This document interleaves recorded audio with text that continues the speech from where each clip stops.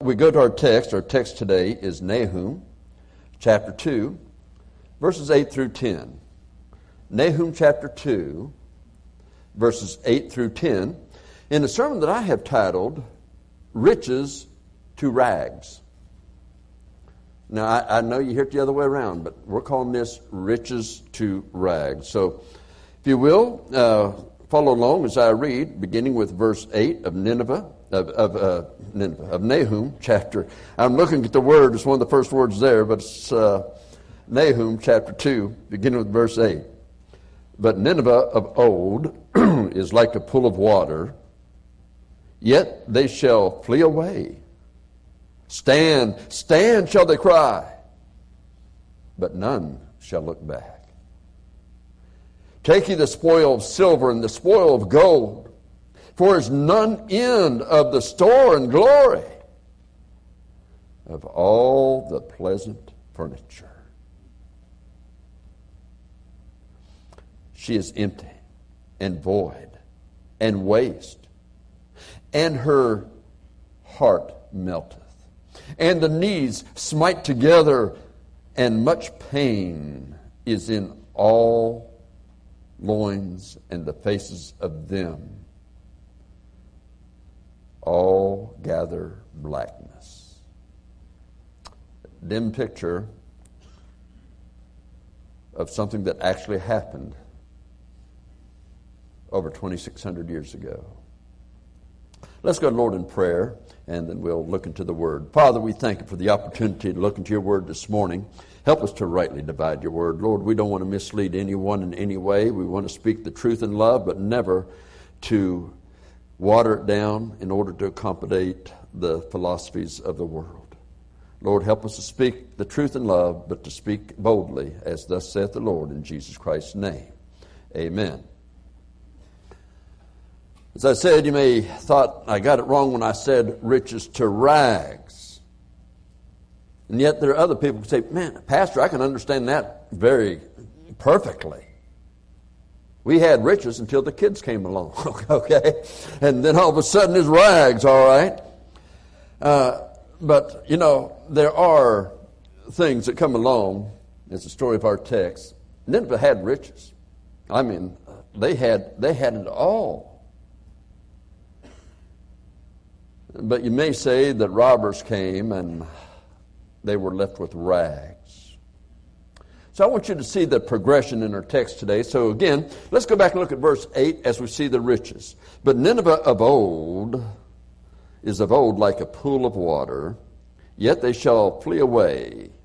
Stand, stand, shall they cry, but none shall look back. Nineveh of old pictures Nineveh in her glory. It was a time when all the nations would tremble at her presence as she would plunder and pillared every place that she would go and take the best of what she wanted and kill the people, unless she took some for their servants and slaves. She was so rich and increased with goods and pleasures, there was no lack. And it says that she is as a pool of water. And that pictures for us a water. Maybe you can see this setting in a country setting, a pastoral setting. And here it looks like a small lake or something, but it's so clear. It's clear as crystal. Perhaps it's spring-fed. And you see it and you look across the way there and you can see the sun in its fullness shining on it, or at night a full moon as it makes its glow across there. And it's just something that is such that it's a very tranquil and beautiful repast of which anyone would feel relaxed. They would feel so safe in it. It's very peaceful. Yet, there is no safe haven, none whatever, on earth nor in the skies, when once the hand of Almighty God begins to move in judgment. It reminds us of the last days when they'll be saying, peace, peace, when there is no peace. How many times we watch the news in the evening over the years. If you're Republican and the Republican's president, he says, we've signed a peace treaty. Everybody's clapping. Then a Democrat's president, and he says, we've signed a peace treaty, and all his people are happy. But the truth is, there is no peace. Isn't it interesting? We live in America, a free country. And I'm so glad I do. But we look outside and you see here going all the way around a fence. We put that in for security. Now, most of us that have a little bit of years on the speedometer, okay, we remember going to public school when you read the Bible, you had prayer. We also remember that you didn't have a security guard at the school. You didn't have a policeman there. You went there and you went out. You was back and forth. If a couple of boys in the high school got in a fight, it would be broken up, and then the principals or the deans would take care of that, and instead of having a protest about being too hard on the kids, the parents were much harder on them than the principal or the dean could ever dream of being. And that's the way it was. But we have had so much progress in this country.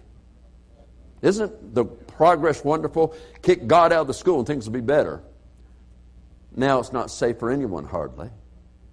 And as we've got to put a fence around the school. And I don't call that peace and safety. Okay? And so that's the progression that takes place when you go away from the things of God and the principles on which this country, and this is not a political speech, but this country was founded on the Word of God, to be honest with you. Much from the Word of God goes. Even some of the men that were involved may not have been saved, but they respected the Word of God. And now we have this mess that is supposed to be so much better. Now, you saw what went on in, and I don't want to make this political, but I'm trying to lay out a scene here for you, okay? America is the number one power. We're still the number one power, okay? We're still that. But I'm trying to lay out this scene because that's what Nineveh was at this day, the number one power. And you saw this week in all the protests, to be frank with you, I don't think it was about a judge. There's two things I think it's about. Because you also had the protests against the police in this day we live in. Why is that? Why is the protest against police who are there to protect you? And why is it against these judges? Well, two things I think, and I've had some that have really said, yes, that's what it is about. One is abortion. They still want to kill babies. Human babies. They still want to kill. They want to protect an eagle's egg, but they don't want you to protect a human baby. I don't understand that. And then the other thing, they don't want to eliminate police, but they want a police state where the federal government controls it all. Now, if you're going to have iniquity abounding in, as it was in Nineveh, to where you can have all they want and just the police takes care of anything that's righteous to keep it out, then you have what Nineveh had. Pray that we don't get to that place anymore. Again, I'm not making a political statement. What I'm trying to say is that we're so close to what Nineveh was in that day. And we're not Nineveh. And America, I don't really see them a whole lot in the Bible. Do you? Prophecy goes around Israel. I'm just pointing that out, but to say this, and I digress for just that little bit to point that out. But again, there is no safe haven on earth nor in the heavens when once the almighty hand of God begins to move in judgment, and that includes America. The riches are as a bird taking them and flying away with them in his mouth. He flies away and they can't get him.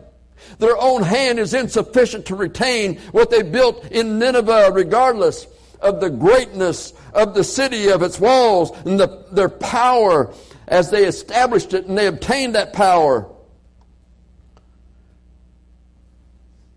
And as they went through the nations and defeated nation after nation, and again they pillaged it all, then you find out, as you come to this day,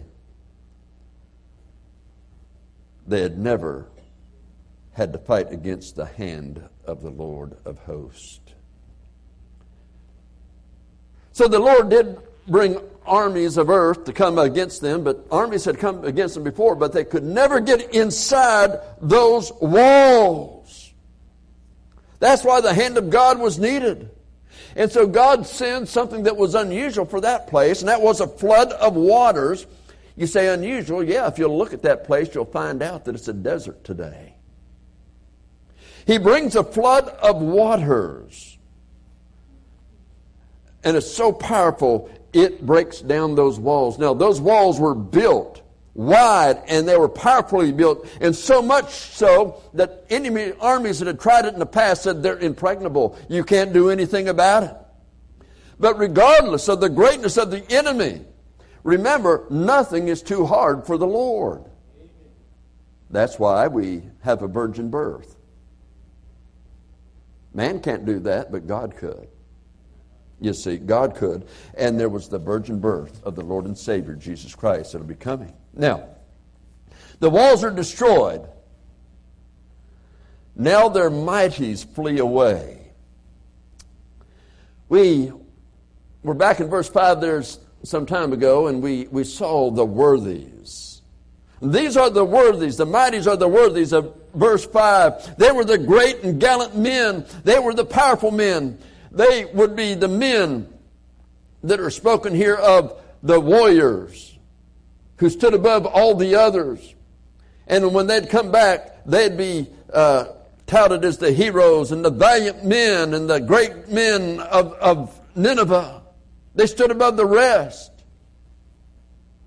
But now the walls fall. God has brought, no man can take credit for walls falling. Man had tried and never made it. God brings those walls down.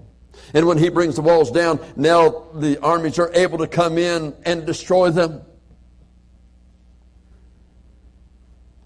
But now the people, the men, or the women, should I say, and the children, they're crying, "Stand! Stand!" Well, why are they crying, "Stand"? Why are they saying that? Because they're worthies. The brave men, the men who have done exploits in battle, are running. And they're not looking back. They are cowards. They have no hint of remorse. You say, well, why not? Why did they do that? Because they had pillaged and plundered other places. They knew what they would do to women and children. And they would kill the men. So they left their own women and their own children behind because they were trying to save their own neck. They were not truly valiant men. Riches and pleasures mean little when it involves your life. Riches and pleasures will mean little as well at the great white throne judgment of God when you stand before Him. And if you stand there without Christ, no matter how many riches, no matter how many good works you do in this life, they will mean, all your riches and good works will mean little when you stand before the Almighty God of the universe at the white throne judgment, before being cast into that eternal lake of fire. In hell, many will find out too late that Satan used them. I wonder how many in hell will curse the name of a Christian who was around those people, could have shared the gospel with them, and did not. I wonder how many will curse the name of a preacher who would say, well, just do the best you can. Oh, you don't have anything to worry about. Instead of calling them to repent and believe the gospel, how much will they curse that preacher's name in the eternal lake of fire? And you see, what will happen to them is they'll go from the riches of this world to the rags of the eternal flame. You can live and prosper in this world. Go to Las Vegas. I don't mean literally go, okay? But go to Las Vegas. There's people with millions of dollars there. And there are people that will die with millions of dollars in their accounts, but they'll leave it all behind. Now, I did. This is the truth. I was at a military funeral. I was doing it at the cemetery. And I was sitting in my car waiting for our turn, and I saw a U-Haul leaving the cemetery. So I don't know if they emptied it in there, but I can guarantee you whatever was in that U-Haul did not go up or down, okay? But I'm saying that to say this. If you could take the things of this world with you and you're without Christ, they're going to melt and burn away. They'll do you no good. And so they left this world and had nothing left. We've seen the riches. Now let's see the robbers in verse 9. Take ye a spoil of the silver. Take the spoil of gold. For there's none end of the store, and the glory out of all the pleasant furniture. Why spoil, that is still the silver and the gold? And the furniture, well, the pleasant furniture, the glory of it is so great. Again, these are things that Nineveh took wherever they'd go. They would take their silver, they'd take their gold, they would take anything they have of great value. If it meant beautiful furniture, they would take that furniture with them. They would take it all. As far as they were concerned, it's for us. We want it fair and square, which any war is usually not fair and square. It is in the palace, primarily, that all this gold and silver is, with all the beautiful furniture, but then also the great men have it in their homes. In the houses of great men of war, they have this huge inventory of high-end items. And then you have, besides that, even the country itself. That place, they just don't have the low-income furniture if they have furniture. No, it's the great stuff. They have the high-end items. The glory sees its majesty, its honor, and shining glory. And the idea there is this stuff is of great value in the eyes of the world. Now, for us, it would be going window shopping. Okay. I remember being in Indianapolis, Indiana one time, and there's a high-end mall, and I realized why it's a high-end mall. Everything was so expensive in that place. And it's fun to go in there and just talk to a salesman. Yeah, man, that looked good on me. You put them on, okay. Oh, they just don't feel right. No, they feel better than you've ever had, but they don't feel right. You take them off and say, I'm just going to stick with what I have, You're afraid to tell the guy, I can't afford that. Now, we can go window shopping in this life, but what we lay up for the next life, there's nothing in this world that could compare.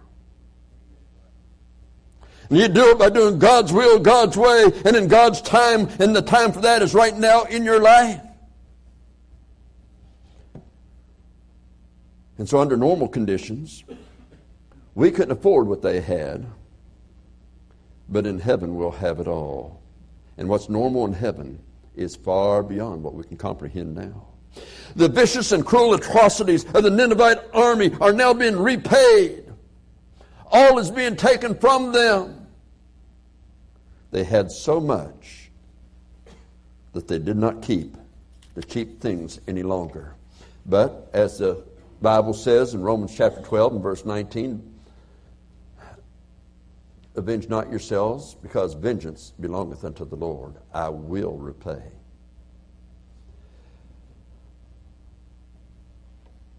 So will it be with the men who gain this whole world? Oh, they live and boy, they have it all, but they die without Jesus Christ. They lose their own soul. Jesus spoke of this in Mark chapter 8, verses 36 through 38, where he said, For what shall it profit a man if he shall gain the whole world and lose his own soul? Or what shall a man give in exchange for his soul? Whosoever therefore shall be ashamed of me and of my words in this adulterous and sinful generation, of him also shall the Son of Man be ashamed when he cometh in the glory of his Father with the holy angels. Perhaps one has done some high-end shopping for the riches and the cares and the pleasures of this life. And yet the kind of shopping you've done has not really been what we say excessive evil or evil at all. And you've lived for those things, but those things take you from God. The Lord takes you from His church. That's probably another Amber Alert, and so don't worry about it, okay? But I already know where I'm going. If you don't know where you're going when you die, you better listen. Hope that we get done before that does, okay? All right. But again, whosoever therefore shall be ashamed of me and of my words in this adulterous and sinful generation, of him also shall the Son of Man be ashamed when he cometh in the glory of his Father with the holy angels.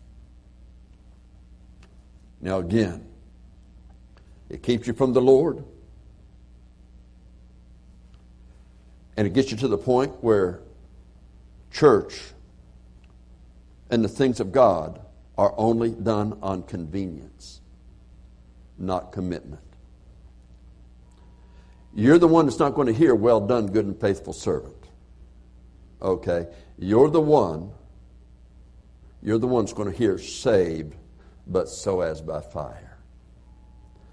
Ashamed at his appearing. Now, folks, listen. This life is short. Eternity is forever. What do you want it to be?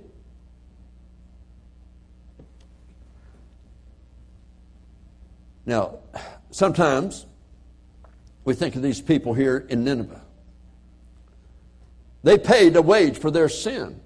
But don't miss this. They're still paying a wage for their sin over 2,600 years, and there's still a spirit that has not ceased to exist, but it's in a fire and being tormented night and day forever and ever. It's still there. It's still conscious. And has no hope. And by the way, that is literal torment and it is literal fire, regardless of people who try to change the Word of God. So it's not worth it.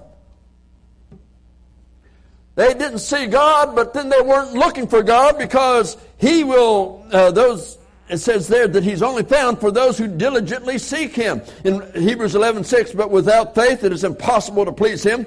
For he that cometh to God must believe that He is, and that He is a rewarder of them who diligently seek Him. But that faith must be in Jesus Christ. It must be in His Word. It must not be in yourself. It's not in your works. It's not in your things. It's not in your intellect. It's not in your savvy. No, your faith must be in the Lord Jesus Christ, for He said, I am the way, the truth, and life, and no man comes unto the Father but by me. That is your only hope of salvation, is through Jesus Christ. 150 years before this, Nineveh repented at the preaching of Jonah. Nineveh's 150 years later, their progeny should have been as wise as their forefathers. America was founded, as we told you earlier, on biblical truths. Let's not lose the wisdom of our forefathers. What I want you to see, though, is that it's Satan, it is sin, and it is self that becomes the robbers of life and reward.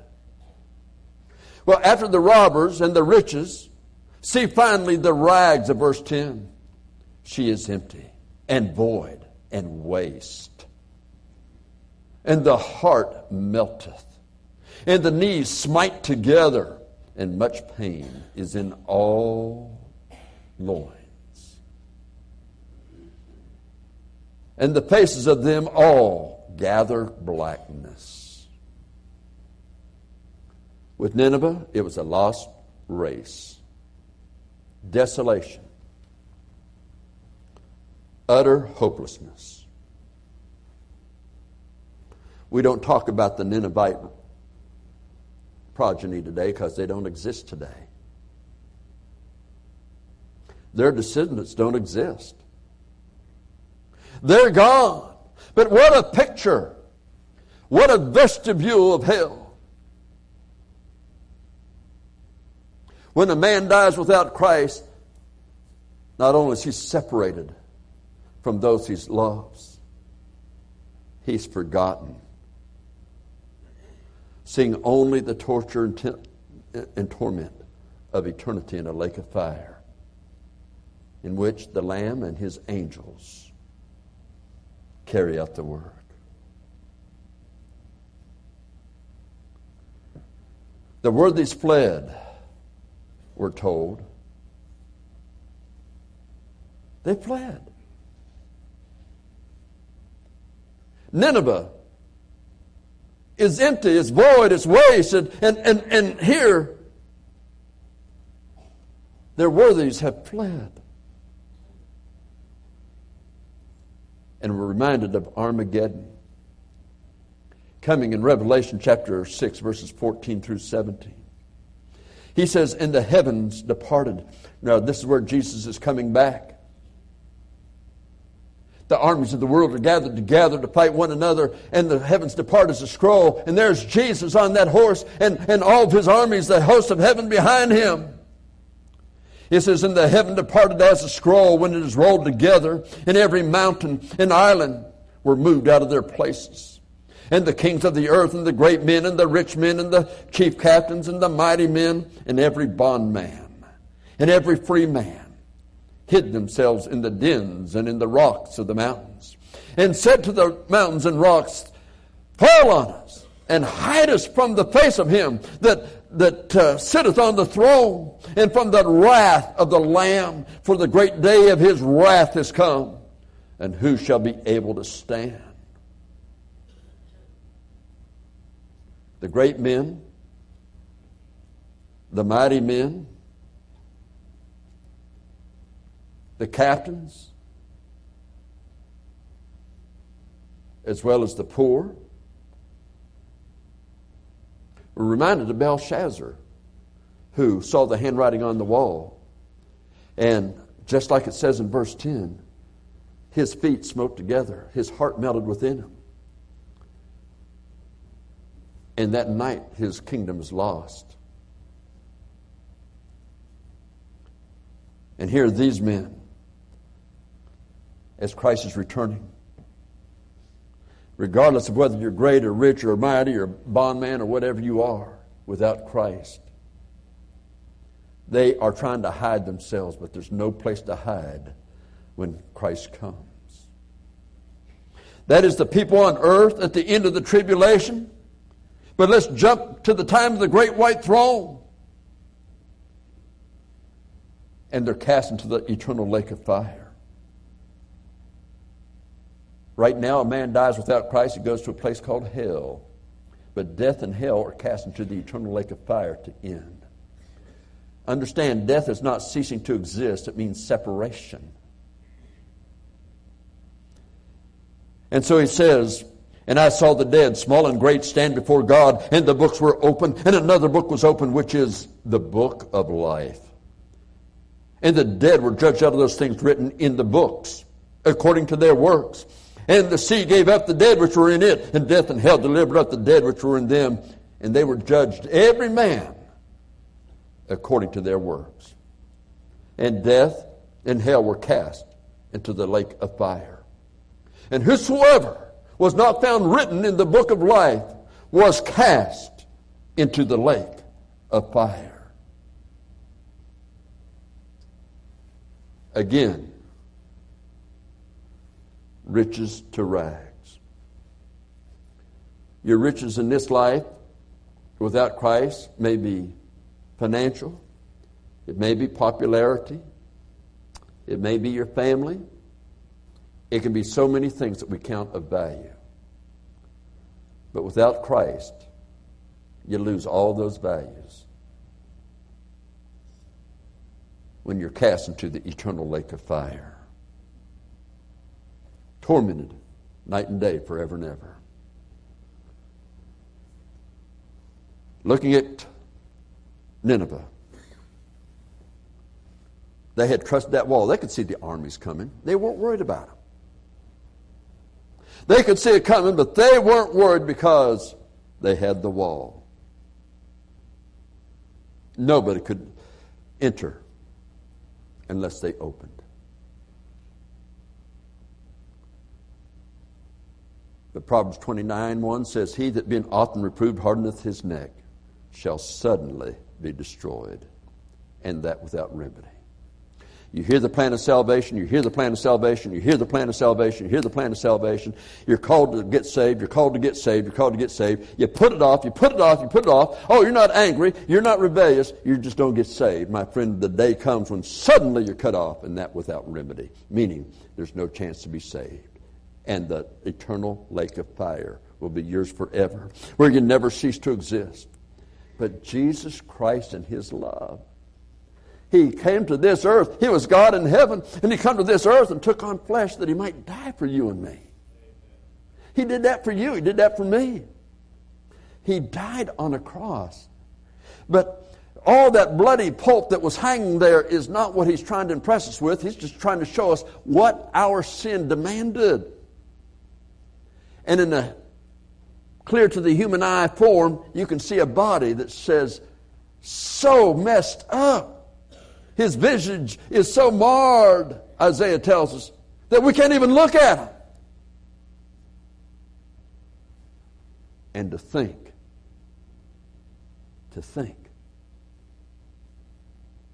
that as they look at that one, that isn't the worst part of the cross.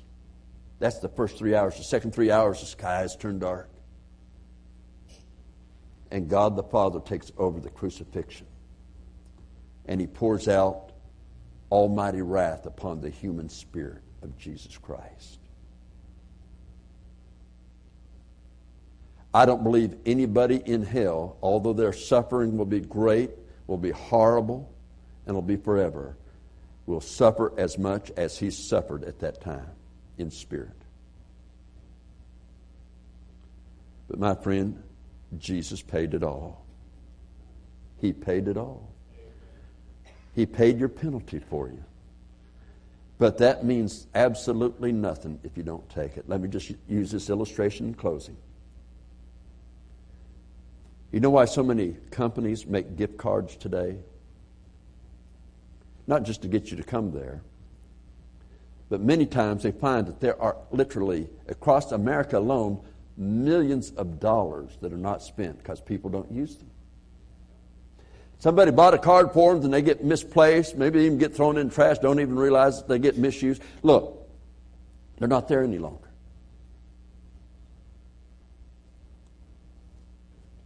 It was there for them to use, they just didn't take advantage of it. Salvation is free, it's there for you. Your salvation wasn't free, it was paid for. It was paid for in full.